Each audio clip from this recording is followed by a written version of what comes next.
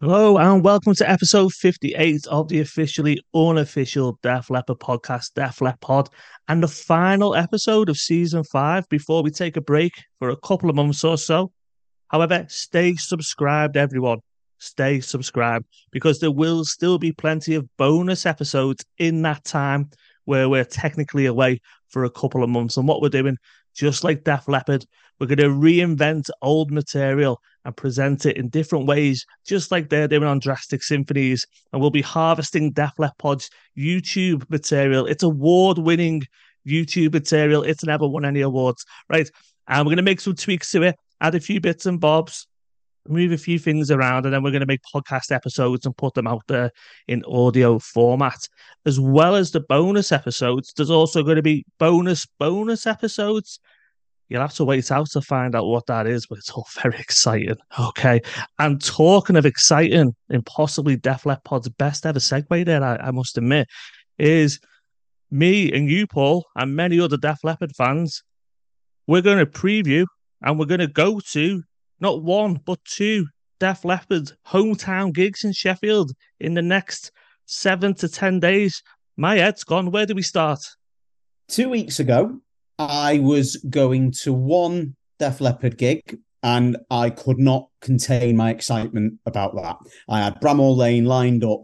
I was building my weeks building up to it were all based around like logistically making sure I was going to be in the right place at the right time because I travel a lot for work and I had to sort all this business out.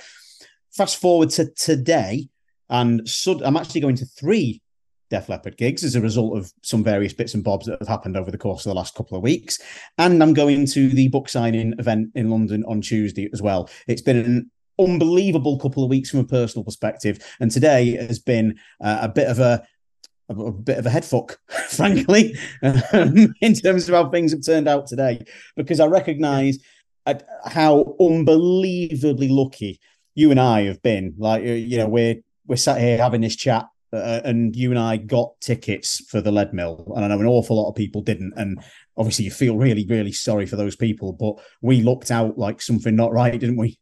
Yeah, and that's it. Just to clarify, then the two gigs that we are talking about, you listen to this, so we assume that you know. But on the 19th of May, Friday, Def Leppard are playing in the Lead Mill, which is a small club gig, about 850 capacity. That was only announced a week ago, so that's a very last minute thing. It's very, very exciting in terms of it's a very different type of Def Leppard show. It looks like it's going to be, and we'll be able to talk about that in a minute.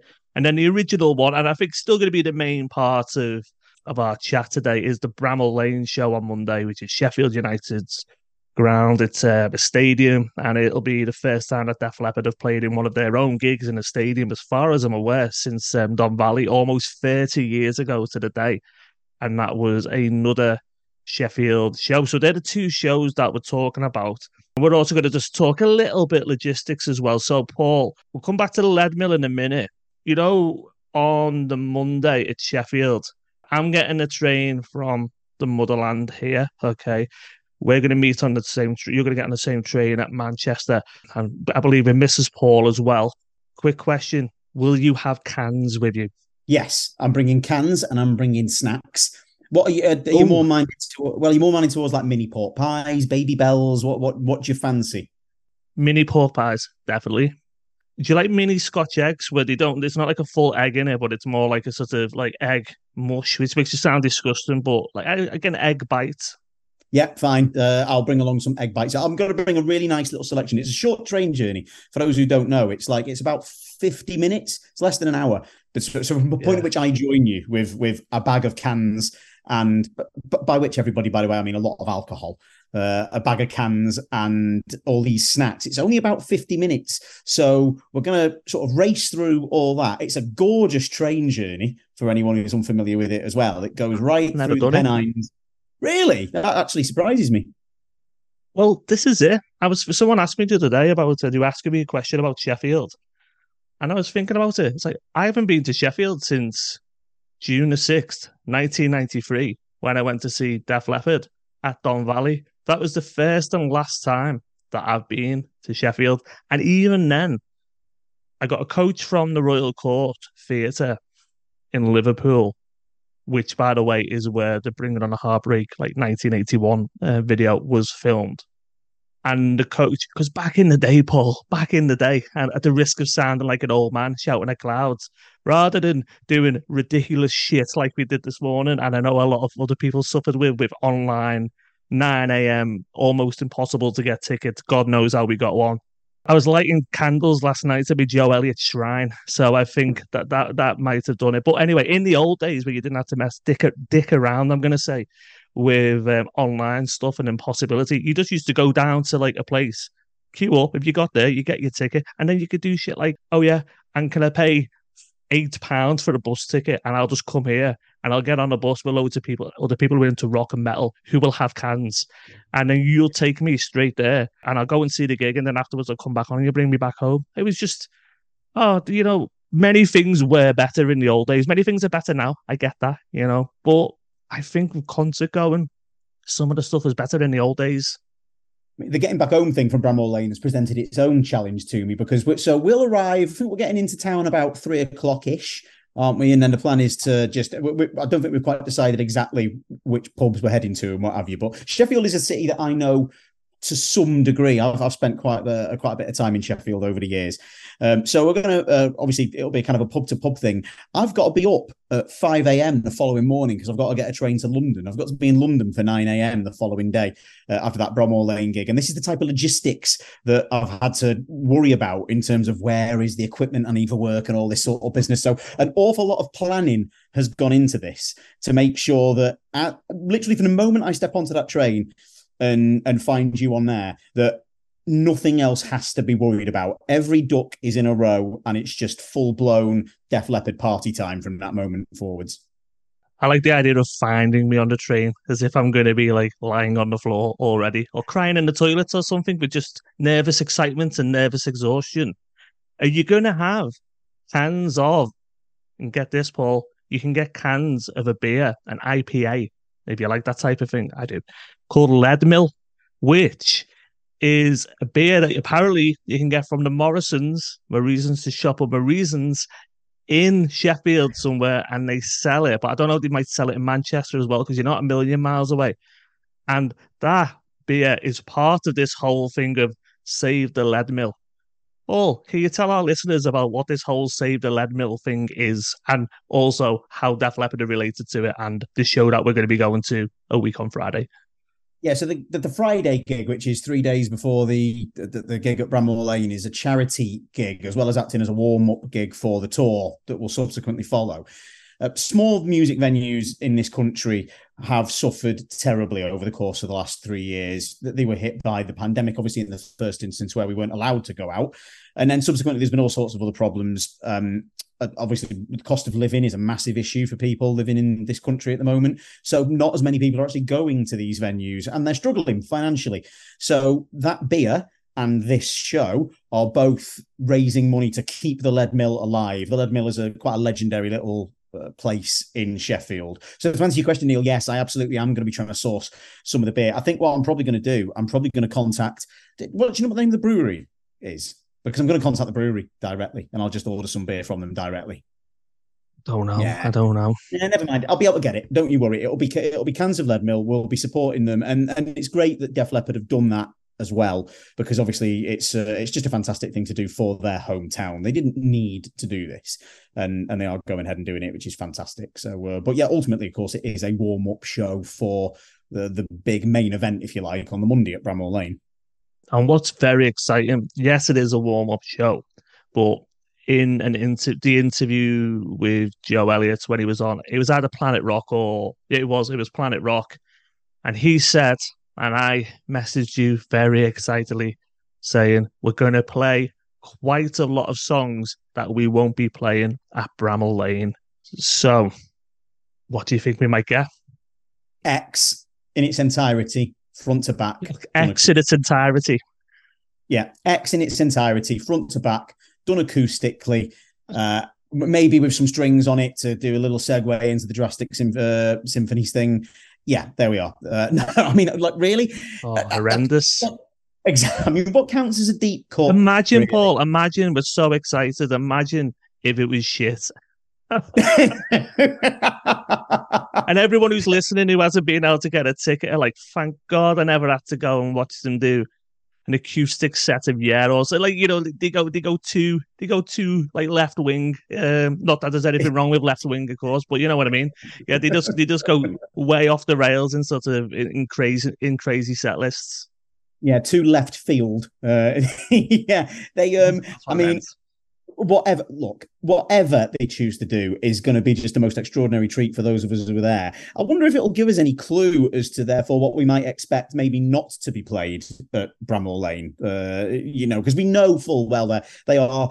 Def Leppard are slaves to the fact they've had a load of hits. So come the stadium show, we pretty much know, barring the odd one or two, what that set list is going to look like. So there is absolutely that added flavour at the Lead Mill. But I think the single most important thing from a music perspective, this is just my opinion, but like, you've seen stadium gigs, Neil. The people listening to this will have seen stadium gigs, will have seen arena gigs.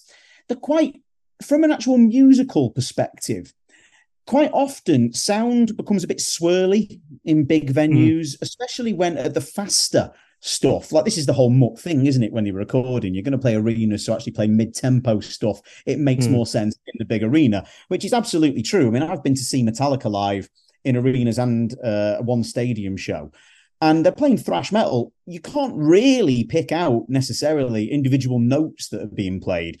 The pleasure of going to the smaller gig is going to be really getting the musicianship is going to be writ large over it. To maybe an extent, it won't be at Bramall Lane. But of course, the thing about Bramall Lane is that's the event, that's the experience part of it. You're going to be surrounded by 30,000 like-minded people watching your favorite band. And it will be a stunning setting. So it's kind of that's the more of the experience event. But the smaller venue, I think, is going to give us a really fascinating insight for those of us who are lucky enough to see it. I think you'll get a much better view of the musicianship. Is what I think will happen. Yeah. Do you know what I think we'll get? Go on. In terms of quite different to what they'll play at Bramall Lane. I'll tell you what I think we'll get, and then I'll tell you what I want, but I don't think we will get. You know what I mean? So. Firstly, I think the default position of Def Leppard when they're not playing the usual set list, shall we call it, is they tend to go to high and dry. So if you look at Vegas residencies and things like that, so I think you get any of the stuff off the first side of high and dry that they might not normally play. I think you get maybe something like Mirror Mirror, possibly. I think you might get something like a Billy's Got a Gun off Pyromania, possibly a Paper Sun, something like that. I think that's where they'll go. I think they'll go for the sort of harder, heavier, rockier sort of stuff. Sweaty little club, sweat dripping off the ceiling and all that. Sorry to put you off if you're going, but it will be, won't it? So I think that's where they will go. Do you know what I'd love to see them do, but they won't? Right. And don't get me wrong, I'm being fully positive here. Whatever they play, I'm absolutely buzzing about going to this. I'm still gobsmacked that we're going, to be honest. They have a thing, don't they, about they can't play that many new songs when they play one of their arena or stadium shows because everyone goes to the bar, blah, blah, blah. No one's asked, right? Only a knobhead is going to be going to the bar if they've got a ticket for the Lead Mill, and especially if they're only playing for an hour or so or whatever it's going to be. So I think, you know what? You've got a captured audience. You're going to have a load of hardcore, like, sort of fans there. Like some stuff off Diamond Star Halos that, you're probably never going to play because on the next tour after this, whatever that is, they're not going to be going back to Diamond Star Halos because they don't do that. Yeah, look at the Def Leppard album 2015. They don't still play stuff off that. It's like, this is the one time only.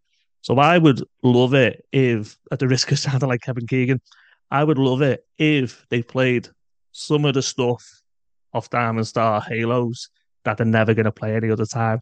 And at the bare minimum, they've dropped Fire It Up, which they were playing last year.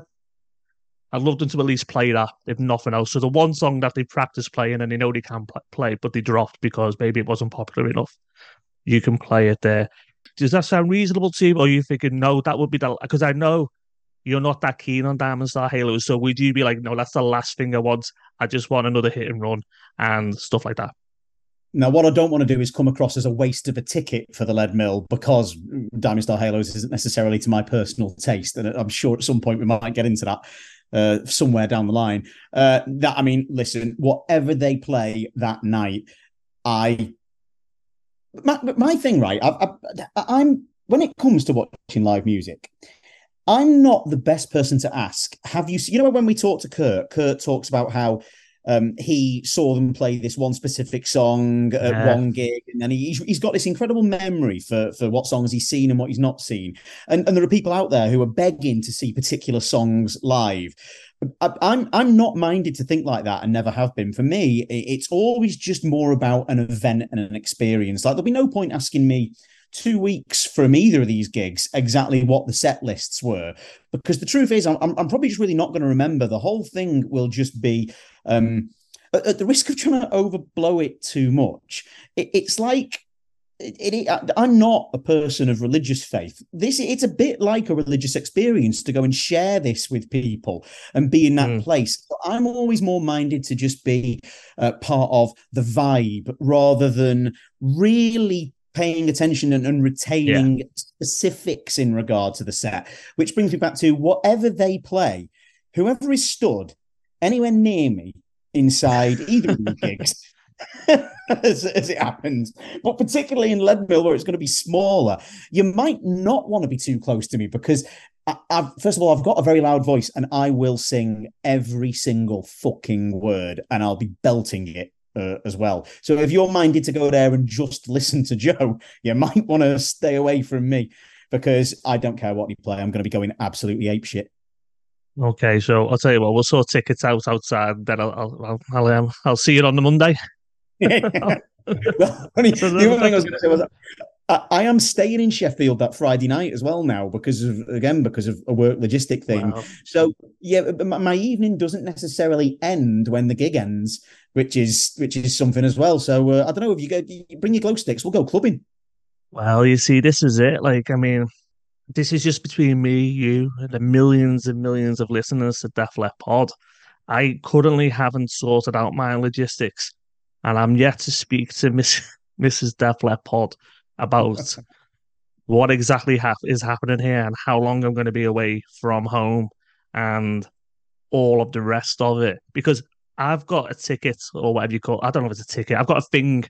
I've got an email that I hope is legitimate that says I can go to the HMV in Sheffield on the Saturday, pick up my Drastic Symphonies, which is coming out on the Friday, and get it signed by the band. So I was supposed to be going to that. So up until this happened, I was going to drive there on a Saturday, do that, drive back, home on the Sunday, and then on the Monday, go to Sheffield again, meet you on the train, meet everyone else, so the people that we know, go to Bramall Lane, do all that, and stay overnight. Now with this Lead Mill, I've got one of two choices. I either stay over again, so stay over Friday to Saturday, then come home. Don't think they're going to be happy.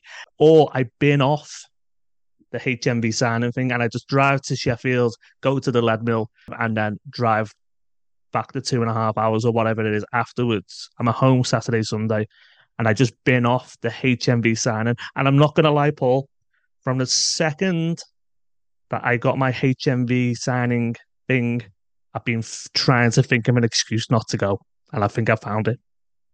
Yeah, it's when you have families, things can get very, very awkward, can't they, around this kind of thing? What you do genuinely have an option. Have you actually had a look at the trains back from Sheffield to Liverpool from Sheffield on that Friday night?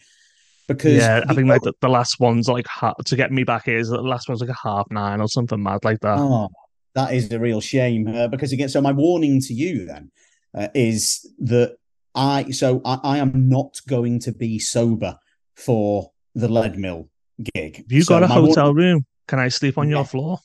Of course you can. Will you charge me? Will you charge me for sleeping on the floor of your hotel room? Well, no, because, ladies and gentlemen, to let everybody in a little secret here, I'm actually going to be expensing it through work because I don't have to justify that to everybody, but trust me, it's not me diddling my expenses. I'm not an MP. This is a perfectly legitimate work-related reason for me expensing that hotel that Friday evening. So, frankly, Neil, you can do what you want. You And I mean, expense hey, two everyone, rooms. the You've expensed post. 2 rooms. Just tell them that, halfway, you've got, I don't know, halfway through the night, you'll need to move rooms. So therefore, you'll need to book 2 rooms. Get me a free room, Paul. That's what I'm saying. Get me a free room. Or I'll book a suite. So the post gig party, band as well. Everyone's invited. Come along. It's my hotel room in the Novotel, Sheffield City Centre. I'll post on social media what number room it is, and everybody is invited for a big post lead mill party. And I definitely won't regret saying that. You might. You might. Okay. In a minute, we're going to listen to you interviewing a lady, a lovely lady, a really enthusiastic lady from Sheffield City Council. But before we go to that clip, one last thing, and then we'll leave the lead mill behind, and then we'll move on to Bramall Lane. Have you ever seen Def Leppard in a venue as small as the lead mill before? No, never. It potentially might surprise some people that this first gig will only be the third time I've seen Def Leppard live. I've only seen Def Leppard live twice before, which may come as a surprise to some people. And again, there's all sorts of reasons behind that. So emphatically, no. What about you? Closest I can get is I saw them on the X tour in 2002, maybe. It might have just been the start of 2003. And they'd, other than Sheffield Arena, I think on that tour, they'd pretty much been downgraded in size to venues that they could play to, theatres and things like that. So I saw them in the Brixton Academy. Now, Brixton Academy is still fairly big for that size venue. I don't know exactly what the capacity is, maybe like 4,000 or something like that, maybe a bit less. So I've seen them in the Brixton Academy. That's the smallest place that I've seen them. And I remember that kid because the Darkness supported them, but it was no one knew who the Darkness was. They hadn't had like the single out or anything. So they came on, and I remember thinking, what a day. Like, you know what I mean? And actually, remind me, we are going to go to the clip now. All right, but support bands, Bramall Lane, non-support bands, Motley Crue. Let's talk a little bit about that as well. So now, here is Paul speaking to a lady from Sheffield City Council. Paul, can you just tee us up and just tell us why you spoke to this lady on behalf of Def Leppard? Yeah, this is Wendy Ulyett, who was agreed to speak with us because her job is to promote Sheffield. That is her job with Sheffield City Council, to promote the city of Sheffield. And here she is. Hello, everyone. It's Paul, and I'm delighted to say that we're joined today by Wendy Ulyett, who works for Sheffield City Council. And Wendy, you might be aware that there's quite a big thing happening in Sheffield as far as Def Leppard fans are concerned. So we wanted to speak to you to find out a little bit about Sheffield itself and what the people who are coming into town to enjoy the gig on he desperately says, seeking his date, May the 22nd. What can people expect? Tell us all about Sheffield and what should people come and see when they come into town? Well, Paul, we haven't got all day, so I'll have to kind of give you the abridged version of what a fantastic place Sheffield is. I can't tell you how lucky I am to do my job. I'm born and bred in Sheffield, and I just can't imagine what the kind of experience people would think they're going to have if they've never been to Sheffield before.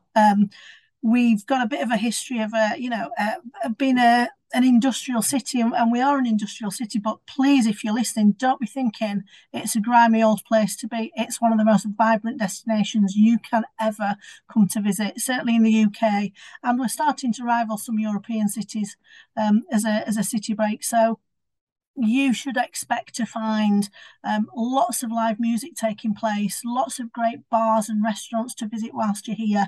Clearly, you're going to have a fantastic time during the concert and the gig at Bramall Lane. And well, let's all fingers crossed now that Sheffield United kind of just keep a hold of where they're at from a football point of view as well. But we're a city that has built a reputation on making great things that have changed kind of influenced people's lives globally, going back through the city's history of industrial kind of revolutions of, the making of steel and the invention of cutlery and silverware. All of that's still happening. We've got such fantastic skills in Sheffield. So you will find, if you want to seek them out, people who are making really fine contemporary items, but you'll find lots of street art around, so you don't have to be interested in kind of the what we might call as think of as the kind of traditional cultures of a city break. You don't need to be in and out of museums and galleries. We've got some great street art trails around the city. We've got some great galleries if that's what you're interested in, but you can't fail to get a feel for Sheffield's heritage just by wandering around the place. What I would say to people is keep your eyes above street level. Some of our best architecture is really easy to walk past because it's around that first floor of buildings, and everywhere you look, you'll find bits of kind of the city's heritage kind of illustrated in stonework and carvings and plaques and stuff. I guess it is also important to say at this point, you are coming into a Sheffield which is being remastered. And again, really important and really exciting. It looks a little bit like a building site, pretty much in the city centre, because that's what you're walking into. But don't be misled. That's not because it's a downtrodden city centre. It's because we're spending millions and millions of pounds on redeveloping city centre. So we've got some really great modern architecture starting to come through as well. And that'll lead into it being really revolutionising what the city offer is. I'm really conscious that I'm just talking because there's so much to say. But we're also known as the outdoor city. So while we're a city of makers, there's lots of outdoor space. And if you want to spend a little bit of time just kind of breathing in some real fresh air, jump on one of our great public transport services and get out towards the Peak District. We're not very far away from those great open spaces, the National Park, and I don't know whether you know this, but Sheffield has something in common with Rome. We're built on 7 hills and 5 rivers, so you can do a bit of kind of European remodeling there if you want to as well. Yeah, for anyone who's never been to Sheffield who is listening to this, and there will be a number of people to whom that applies, the Peak District is absolutely stunning. It's an area of natural beauty, as is designated in this country. It's absolutely superb. Sheffield itself is hilly, so do bring your walking legs with you, because if you're going to walk around for a bit, you are going to encounter the odd hill. I think it's safe to say. It is also, I would guess, Wendy, I mean, I always think of Sheffield as being one of England's great northern cities. So you mentioned about the heritage and what have you in the industrial heritage. Is it safe to say that Sheffield, maybe in the same way that Liverpool and Manchester and Leeds perhaps have been previously, that Sheffield has been through hardship over the years and is a city that is building itself back up from the post-industrial certainly through the 1980s, where things became really quite sort of difficult in these cities, didn't they? They did, and I think, Paul, you're right. It is fair to say that we were a city that was built on the kind of industry of making steel. So we had a number of globally known, recognised steel manufacturing companies. And that's where a lot of the kind of people in the city worked. It's what the whole kind of east end of the city was built around. Some of those production companies still exist. We've still got a kind of a global influence in steel, but as that industry has become more reliant on technology, it's also become a much cleaner kind of environment to work in. So we're not belching out kind of great plumes of kind of smoke and kind of noxious gases. We're living in a pretty clean city. That's all tied in with kind of on the water, the rivers of the city, which is where our industrial heritage started. We still have a reputation globally as a city of makers. Those industries are changing, so we've got lots of digital technology companies kind of evolving and growing in the city, and investments in other industries and other sectors. But yeah, pretty much unrecognisable from the early 80s, when a lot of northern cities were struggling to find a space again in a modern world. Yeah, and of course, it's the early 80s that the band that obviously this podcast is dedicated to. It's the early 1980s. That's where they emerge from as a band. But clearly, obviously, things are so much different now. If I was to sort of put you on the spot and say to you that there's 2 or 3 things that visitors to the city really should do, what would you say they are? Oh, crikey.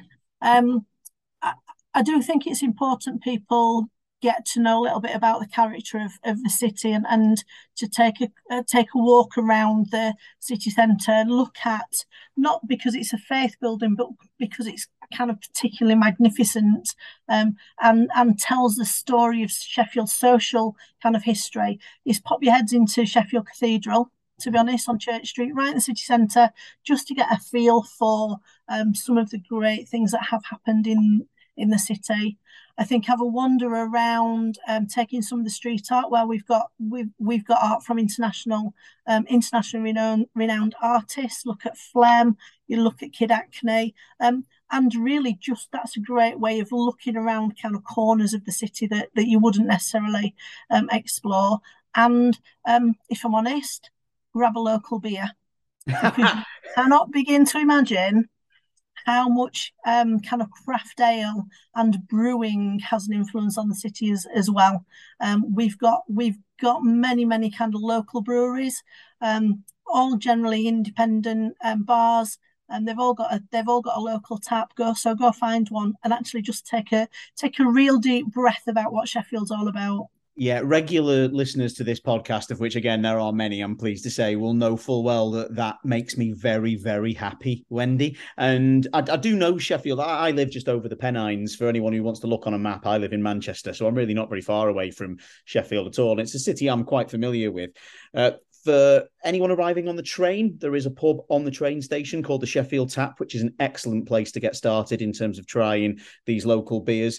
And just in terms of other practical things, Wendy, the stadium itself, Bramhall Lane, is you've alluded to it already. It's the home ground of Sheffield United Football Club, which is the football club that Joe Elliott, who is the lead singer of Def Leppard, that's the football team that he supports. So Bramhall Lane is very well known to Joe Elliott, and indeed Bramhall Lane, the street, is very well known to Def Leppard. They began rehearsing in a spoon factory on Bramhall Lane in the late 1970s. What can you tell us about the stadium, and any sort of practical advice for people coming into the city as to how best to get to to Bramhall Lane? Yeah, great. We're really kind of lucky that it's literally on the edge of the city centre. So if you're coming into Sheffield by public transport, jumping on the train, or you're coming in using the park and ride services of the tram, jump off in the city centre, and it's literally a 10-minute walk from there, heading kind of southeast, well signposted. If you're on the tram, you can get off at Granville Road, Sheffield College stop, and it's only a 5-minute walk from there. But literally out to the railway station, turn left and follow the road around, and it will take you to Bramhall Lane. There'll be lots of people on the street. One of the things for people who aren't familiar with Sheffield is our people are very familiar. They're very friendly. And if you even start to look a little bit lost, don't be surprised if somebody steps in and offers to direct you to wherever you need to go to. They are being helpful, not particularly nosy, and they'll be really keen. If you're really struggling, just stop anybody on the street and they'll point you in the right direction. And can we be expected to be called Duck and Love, no matter sort of we do a lot of loving. Our age? Yeah, no, it doesn't matter. Yeah, doesn't matter about gender, doesn't matter about age. I'm not a kind of a Duck does get used. I think love is far more common, but please take it in the spirit that it's meant. It is us literally just being friendly, normal, northern, happy folk. Yeah, fantastic.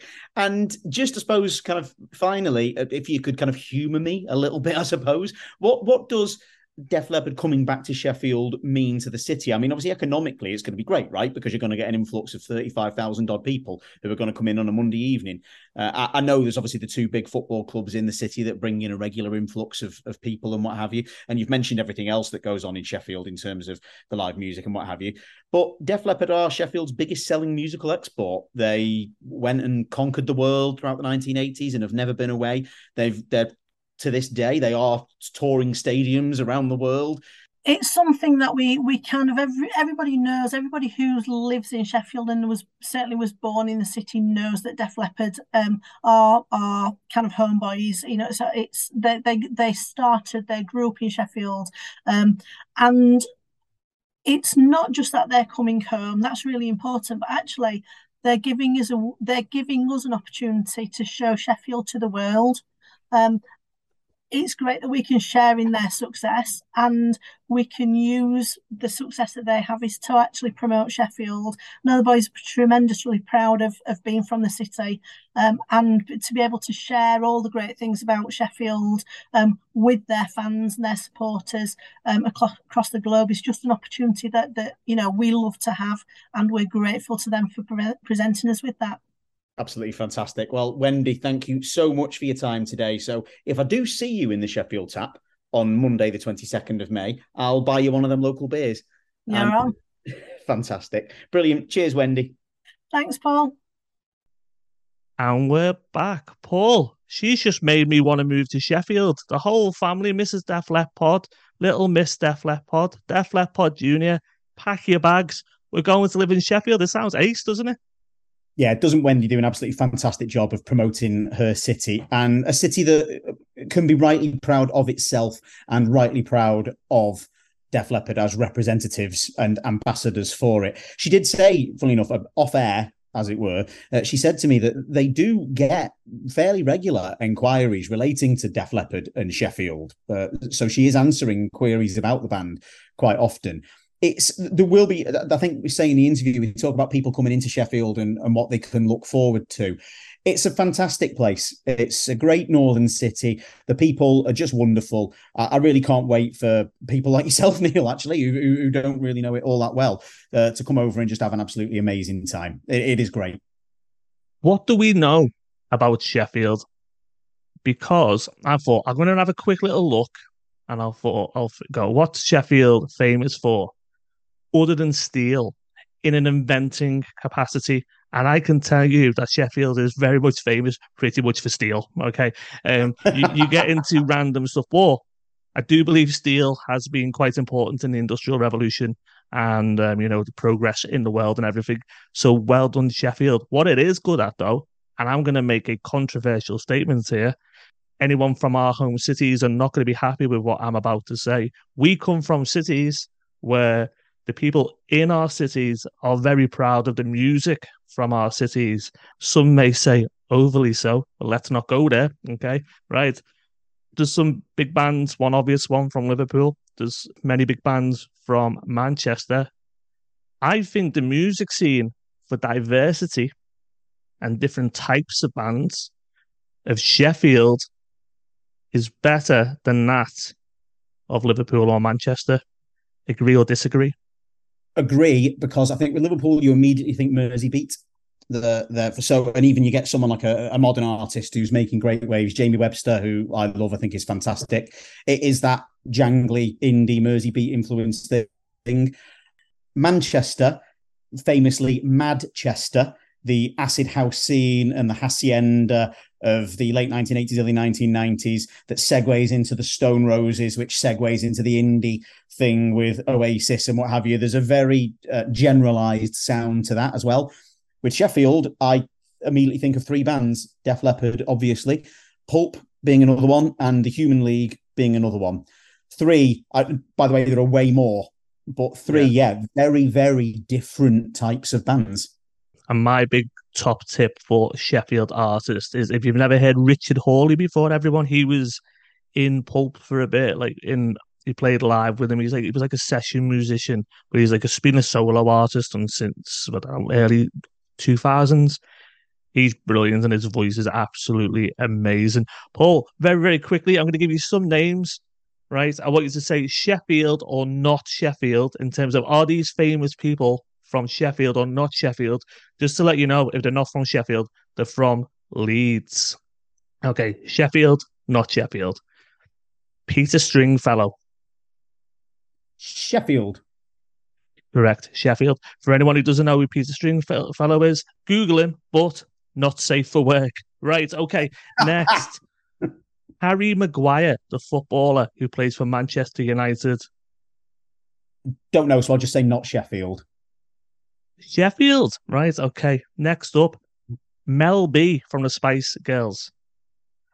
Oh, I'm sure she's Leeds, not Sheffield. Correct. Jeremy Paxman. Okay, not Sheffield. Correct. He's from Leeds. Jeremy Paxman's was a political commentator here. Okay, last two. You might not know this one because I don't know if you're old enough. Marty Kane. Do you know who Marty Kane is? No, and now I feel terrible. So, okay, guess Sheffield. Yes, she is. She was the host on a program in the 80s called New Faces, which was like a sort of X Factor or a pop idol or something like that. But it was more no, it wasn't just music. So Lenny Henry, that's where Lenny Henry was first seen on the telly. And then finally, Peter O'Toole, the actor. Not Sheffield. Correct. Right then, Paul. So moving on to Bramall Lane on Monday, the 22nd of May, year of our Lord. Right. We're going to see Def Leppard. We're going to talk about Def Leppard, obviously, in a minute at Bramall Lane. But there's two other bands playing. Vivas and Motley Crue. Let's talk about Motley Crue first. Discuss. Yes, definitely. Mrs. Paul is much more interested in watching Motley Crue than she is in watching Def Leppard. She'll be there in her Motley Crue t-shirt. But honestly, between the two of us, the main sort of fascination with it is just this belief that it's going to be a bit of a car crash, because I think we're probably all somewhat familiar with all this backing tracks business that's gone on. Mick Mars is suing them and what have you. So we have an interest in Motley Crue. Cat's more into sort of their music than I am. But that said, I've got a little bit of time for Motley Crue, even though I do think fundamentally they are shit. But we are making an effort because, I mean, I'm not going to go and see them, and I'll explain why in a minute. And it's not a hipster choice. I'm not making a point.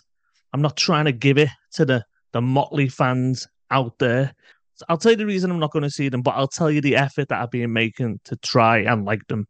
And it's worked to an extent, okay? So I'm not going to see them because, as I mentioned earlier, I saw The Darkness support Def Leppard at Brixton, who were very, very good. They were the last band I ever saw support Def Leppard. Now, there's a reason for that, and it's nothing to do with The Darkness, and it's nothing to do with Def Leppard, and it's nothing to do with any other bands. It's not you, it's me. And what I would say is I just can't be arsed anymore. I'm too old, I get tired, so I like to sit down until the last possible moment I can, where I have to go into the arena and then stand up. I even get fed up waiting for the 10 minutes before. I can't even be doing with that these days. So I will normally sacrifice getting quite close so I don't have to stand up for as long. I just don't go to see other bands because I'm lazy. So I won't be going to see Motley Crue. The second reason linked to that is because I'm going to see Def Leppard 4 times. 3 of those times, Motley Crue will be there. And the second time I go and see them will be at Wembley. And at Wembley, it's all seated. So I'll watch Motley Crue.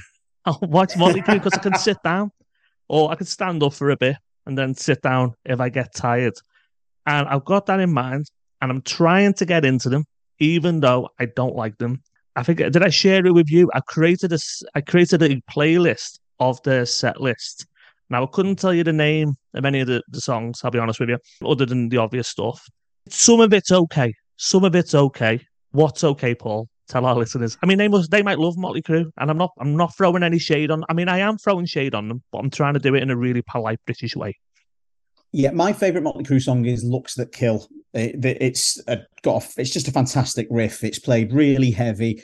I do like Girls, Girls, Girls. I know you're not. Well, you certainly weren't a fan of it when we first spoke about that set list. Go on, where have you? So, "Looks That Kill." Girls, girls, girls. I do have the soft spot for the ballads, Without You and Home Sweet Home. I'm not sure Without You is on that set list, actually. I think Home Sweet Home is. So they're the ones that sort of stand out for me. I like Home Sweet Home. I think that's pretty good. And do you know what I like, Paul? I prefer their earlier stuff. So the first album actually has got like a real kind of punky little vibe to it, and there is one really good song on it. What's the flipping heck? What's the name of the album? What's the name of Crue's first album? I don't know. I've got you on as the Motley Crue. I've got you on as the Motley Crue expert because Mrs. Paul likes Motley Crue. You don't be asking anything of me and put me on a spot like that. Then as much as you're going to get from me at this point is there's one really good song on the first album, which has got a bit of a punky vibe to it. The main problem isn't Motley Crue on record. The main problem is that they're not particularly good musicians. So Tommy can play. I know actually a lot of people will be really balking at me for that. So let's really hone in on what the problem is. The problem is Vince Neil. Vince Neil is not a very good performer these days. And yes, we've got all that stuff around the backing tracks and all the controversy and what have you. I don't know quite what to expect. That their sound mix on the American leg of this world tour was awful because Nicky's bass was so high in the mix as well, just determined to be heard because they fucking hate each other as well, don't they? So, which doesn't help. So yeah, on record, I don't have too much of a problem with Motley Crue. It's the live thing that's the biggest problem for me. If you're listening to this and you're going to Bramall Lane and you like Motley Crue, I genuinely hope Motley Crue are good. We've all paid a lot of money for this. So if you've gone to see Motley Crue, I genuinely hope they're good. And I hope that reservations are wrong. And I hope they're good and it's all sound and everything. Let's see if it is. I do know that lots of people did go and see them on the last leg of the stadium tour and have liked them and everything and all that. There's a lot to look at, I've noticed. There is. Which in and of itself, I think, tells a story, Paul. Well, that does form part of Cat's sort of thing, like the big 80s appeal. If you were to define Cat's taste, it wouldn't be me. It would very much be a big 80s hair metal rocker kind of thing. And I've just remembered the first album's called I haven't Googled this, I promise. It's Too Fast for Love. So the title track is really good, but there's also a song on it called Merry Go Round, which is also very, very good. So yeah, a little bit more Motley Crue stuff for you there. Oh, I'll check them out in Wembley. I've got a burning question for you for when we go and see Def Leppard in Sheffield, Bramall Lane, 22nd of May, Monday, right? Band t-shirt or not band t-shirt? I have got my wardrobe already planned. I know exactly what I'm doing for each thing. So yes is the answer. And I own 3 Def Leppard band t-shirts. I'm probably going to wear one of them twice because one of them I'm not so keen on, but I know exactly which gig I'm wearing which shirt at. It's not even a question for me, Neil. What about you? I'm not. I sound like a terrible killjoy, don't I? I'm not going to see Motley Crue, probably not wearing a band t-shirt. And the best analogy I can give that I think you might understand to show this is broader than music. You know, when you go to the football, do you wear a football shirt of the team that you support? No, I don't. Yeah. And I never have as well. And I just don't. And I just never have. And I'm sort of the same with bands. I've got lots of band t-shirts, but I just wear them around the house. And I've got no rhyme or reason for it. But I just don't wear colours of any form, whether it be sort of footballs or music. Everyone else looks great in them and everything, and it's all cool. And wear your t-shirt and everything, but no, I will not be wearing a Def Leppard or any other band t-shirt. I definitely wouldn't wear another band t-shirt if Kiss were around. It'd make me take it off in front of the camera and humiliate me and then put it all over YouTube. I don't know if you've seen that clip. Have we discussed that before? I feel we have. I saw David Coverdale do something similar to someone wearing a Kiss shirt once, which was really, really funny. I enjoy looking like part of an invading army. Like, I want people to know I'm in Sheffield and I'm going to Bramall Lane that night for this specific purpose. To the point whereby, I mean, to be honest with you, Neil, my whole wardrobe, I'm actually, as I'm sat here for people who like are on the Gods and More thing, I'm wearing a work t-shirt at the moment. It's just what I've been wearing throughout the course of my work day today. Pretty much everything I own is a band t-shirt of some description. I am that sad middle-aged man who just walks around wearing his favorite heavy metal band t-shirts. That is who I am. So it's all I have to wear anyway. So I might as well. And I enjoy being part of the invading army. I want people to know why I'm there. Okay, fair play. I am going to read out some listeners' questions. So this is Brent. Brent from New Zealand. Good lad. I like Brent. His question is about deep cuts. Will they play any deep cuts at Bramall Lane? I think we know the answer to that is no.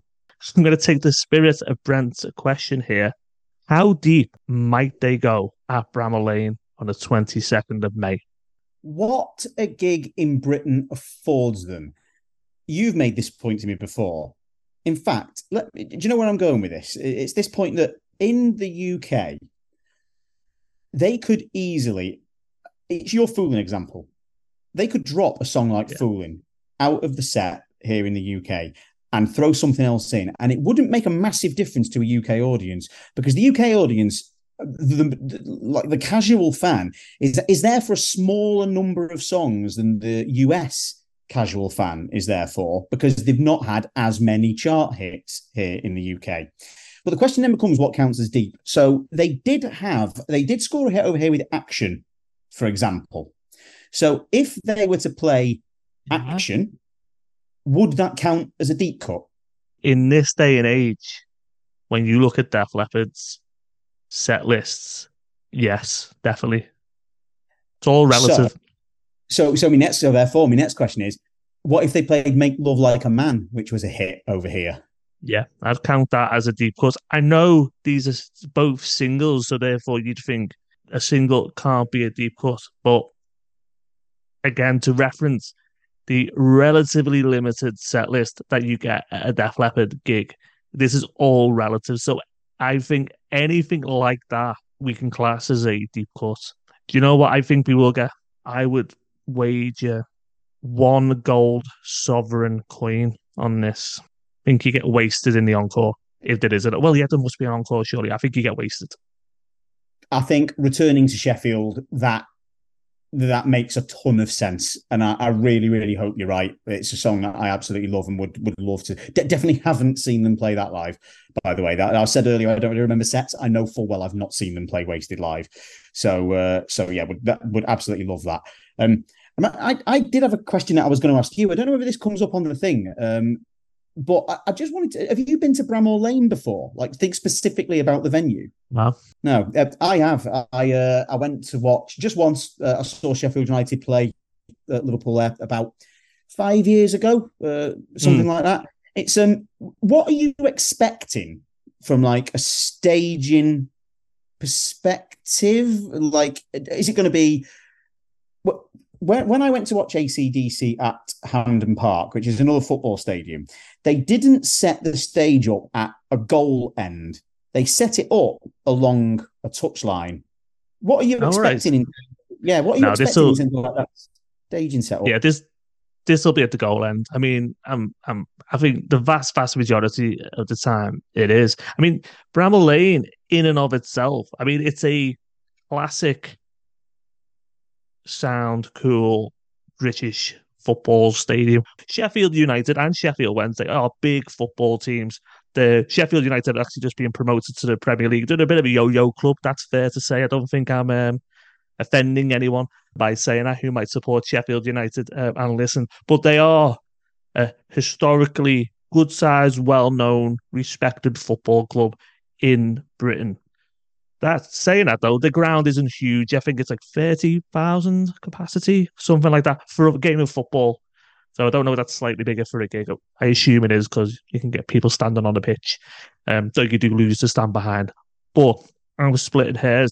But my experience of going to see bands in stadiums you wouldn't expect to normally go and see bands is that as soon as you put a load of people in there and you put a stage in it, they feel big. So I went to see REM in 1995 in Huddersfield Ground, the name of which escaped. Is it the McAlpine Stadium, or it was called the McAlpine Stadium? Yeah, it was the Alfred McAlpine Stadium back in M days. Yeah, I don't know what it. Now that is a relatively small football ground, pretty capacity 25,000, something like that. But when you're in there, and when there's loads of people in there, and it's a gig, it feels like Wembley. You know, it feels really big. It feels like a bigger sort of ground. So even though this is a relatively small ground, I think it's going to be pretty much sold out. And if not sold out, you know, it's going to be full Let's put it that way.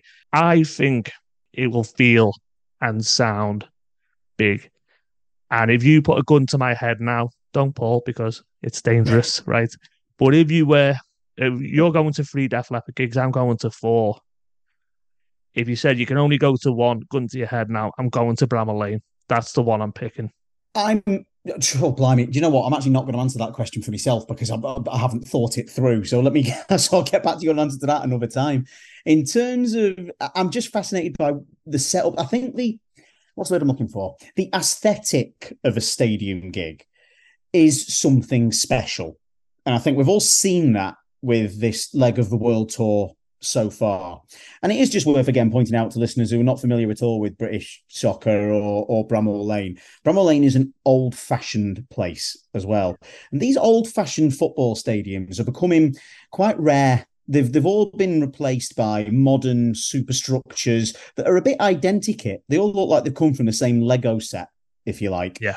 But Bramall Lane is full of character. You will be walking into people who've not been there before. You'll be walking slightly backwards in time, actually, in terms of the way it's set up. And I mean that as a wholehearted positive. It will bring with it its very own atmosphere, Bramall Lane. I think it's going to be an absolutely brilliant venue. I'm assuming Bramall Lane is a little bit like Goodison or Anfield in Liverpool, which is Everton and Liverpool's grounds. Is it tight, packly in like a residential area and it's just streets and streets around it, Yeah, very much in an urban area. My memory of it is it's not overtly residential because, again, if we think back to all the Spoon Factory stories, it's kind of more sort of more industrial. Again, for anyone listening, if you ever went to Filbert Street in Leicester, I'd probably liken it a little bit more to Filbert Street in Leicester, which was another old, now no longer there, football ground. But these football grounds in England, whether you're into football or not, or soccer from the US, they have about them a certain character. I mean, I speak as someone who is not a baseball fan, say, but I've been to Yankee Stadium and I watched the Yankees play in Yankee Stadium, and it was phenomenal. I had an absolutely incredible time there. I've been inside Madison Square Garden. I've been to a lot of these iconic places, not through any interest in the sport necessarily, but just in my interest is in the architecture. So I really think people who've not been to Bramall Lane before are going to find that it sparkles with something and crackles with something quite special on that Monday night. Get excited, Paul. Get excited. Right. We're going to start bringing it to an end. So I do want to talk about the gig itself. Obviously, Def Leppard have done the stadium tour in the US last summer. In the earlier part of this year, they've played South America.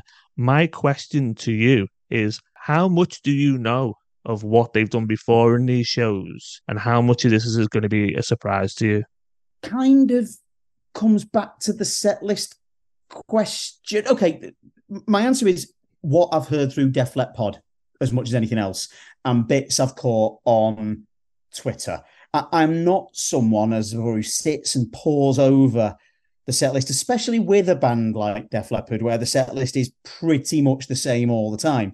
It's different. Like Metallica, I think, are the standard bearer in this, to be totally honest. Metallica don't have hits, so it's easier for them to mix their set list up. They don't have as many chart hits that they're beholden to.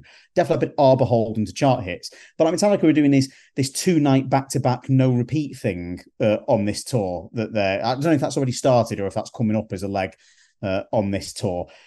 So things are incredibly interchangeable.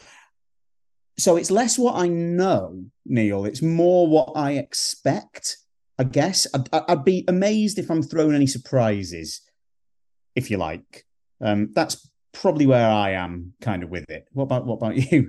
I know loads about it and too much, and I'm sort of regretting a little bit being so on the ball last summer and watching so many YouTube videos and watching like the live streams and everything and all of that. In hindsight, I do regret that a little bit because I think I know a lot of what's going to come. However, I was very excited, Paul, and I enjoyed doing it at the time. And secondly, all of the live streams and all of the YouTube videos and all of that in the world are not going to represent what it's going to be like to be there. And I do think this will be different, specifically because it's this hometown show. And I think also what we do get is this is the first date of this leg of the tour. So what we might get is them trying a couple of things out that they haven't done. What they've tended to do is they might try a couple of things out, they work, they don't work, or whatever. And then by the time you get halfway through a leg, it then settles down. So what we might get is the little bit of unsettled set list that we will get to experience and enjoy. So I think the fact that it's Sheffield, I think the fact that it's the first gig of this leg of the tour does open the door slightly to maybe getting something different to what they've played on the previous legs of this tour. But when I say different, I mean, 1, 2 songs maybe. So it'll be interesting. So Paul, I'll just go through one more listener question, okay? Because time is tight. We've got to start washing our hair and packing our bags for Sheffield. Okay, so Tom McKay on Facebook. Hiya, Tom. Good lad as well. Everyone, all good lads. When Def Leppard are home in Sheffield, do they ever connect with Pete? Would they ever want to write together for fun? I'll let you answer. I think I know the answers to both of those questions. So when they are home in Sheffield, do they ever connect with Pete? I would almost certainly think the answer is no. It's quite sad, isn't it? The idea that, what I think we sometimes struggle to get our heads around with bands, that actually it is a job for, I think with Def Leppard, they're such a unique thing in that they do all get on so well. Obviously, that wasn't the case back when Pete was in the band. And ultimately, Pete is someone who they once worked with many, many years ago. In the same way that if, whatever previous job you've had, I've had, everyone listening's had, you don't stay in touch with everybody you used to work with. So I think, sadly, the answer probably is no. And that segues immediately into the next question, which, and I think as well, it's Tom, who's asked the question. I think as well, Tom, if you look at how they wrote and recorded the last album and the idea that they're going to continue to do this remotely, that it's not actually conducive just to sitting in a room and, striking up a few chords and a few riffs with someone, which is a shame. I think something definitely gets lost in that anyway, personally. So sadly, no. And I do mean sadly, because we'd love to think that, there is still some connection there and everyone gets on beautifully. But ultimately, Pete is a guy. They worked for the same company in years ago. You know what I mean? It's I think that's where we are. That's always my analogy. If you worked with someone 30 years ago and you worked with them for about 5 years, in any other walk of life, are you still going to be in touch? Yeah, maybe with like a really good mate or something that you made, but the majority of people, probably not. And you'd like to think there's a more emotional connection in that, but I think the cold hard reality is what you just said. Well, at the end of the day, it is a bit of a job and we'll all move on. I mean, these fellas are like in the 60s now. You're talking about someone you're hanging around with when they were 20. So, and like teenagers. So, it's been a long time. Your other points I agree with as well is they effectively haven't written together as a band. We did the Hysteria pod set recently. Everyone go and listen to it, 8 parts. Nothing better out there in audio content for Def Leppard and Hysteria. Not because it's miles better than everything else. There's literally nothing else out there. But on that album, with the exception of Rick Allen and with the addition of Mutt Lange, they all have songwriting credits. The last time you get anything close to that is the X album, and then pretty much from Songs from the Sparkle Lounge, any team work tends to be couples of like a Joe and a Phil or something like that. So yeah, I think increasingly they write solo or maybe just in pairs. You might get 3 max maybe. So yeah, I don't think that would happen either, to be honest. Right then, Paul, last question. What are you looking forward to? I'm honestly going to boil it down to a single moment. And because, how do I best explain this in terms of how my brain works? The moment I get on that train on that Monday afternoon, and I've got my bag of cans, hopefully my lead mill beer, and I've got me Baby Bells and me Scotch eggs and me mini pork pies and me crisps and me chocolates and all this for our 50-minute picnic to Sheffield. Honestly, that is the moment I'm looking forward to, because that's the start. This it takes out. I mean, the lead mill thing. Let's park that for a second, and because the lead mill thing will become its own thing. We'll deal with that separately. But in terms of the Bramall Lane gig and what that signifies, that is the moment, honestly, that I'm most looking forward to, because that will be that will be the moment my brain says it's happening now. I won't have to wait until the first chords of the first song. It will just be getting on that train, that moment.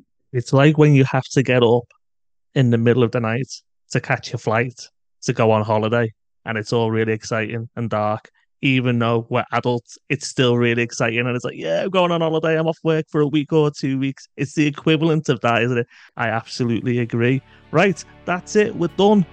Everybody who's listening, thank you very, very much for listening to Season 5 over the first part of 2023 of Def Leppard. It's been massively appreciated. We're hitting numbers bigger than we've ever hit before. And everyone who's contributed, and there's been a lot of people who've contributed, not least you, Paul, who've really stepped up and helped me out loads on this, so thank you much. You are our new hostess with the mostess as well. We have a dual hosting system here on Def Leppard. Stay subscribed, there will be bonus episodes. We'll see you all properly as such in a couple of months. And Paul, I'll see you on the train in Sheffield. See you on the train. Bye bye.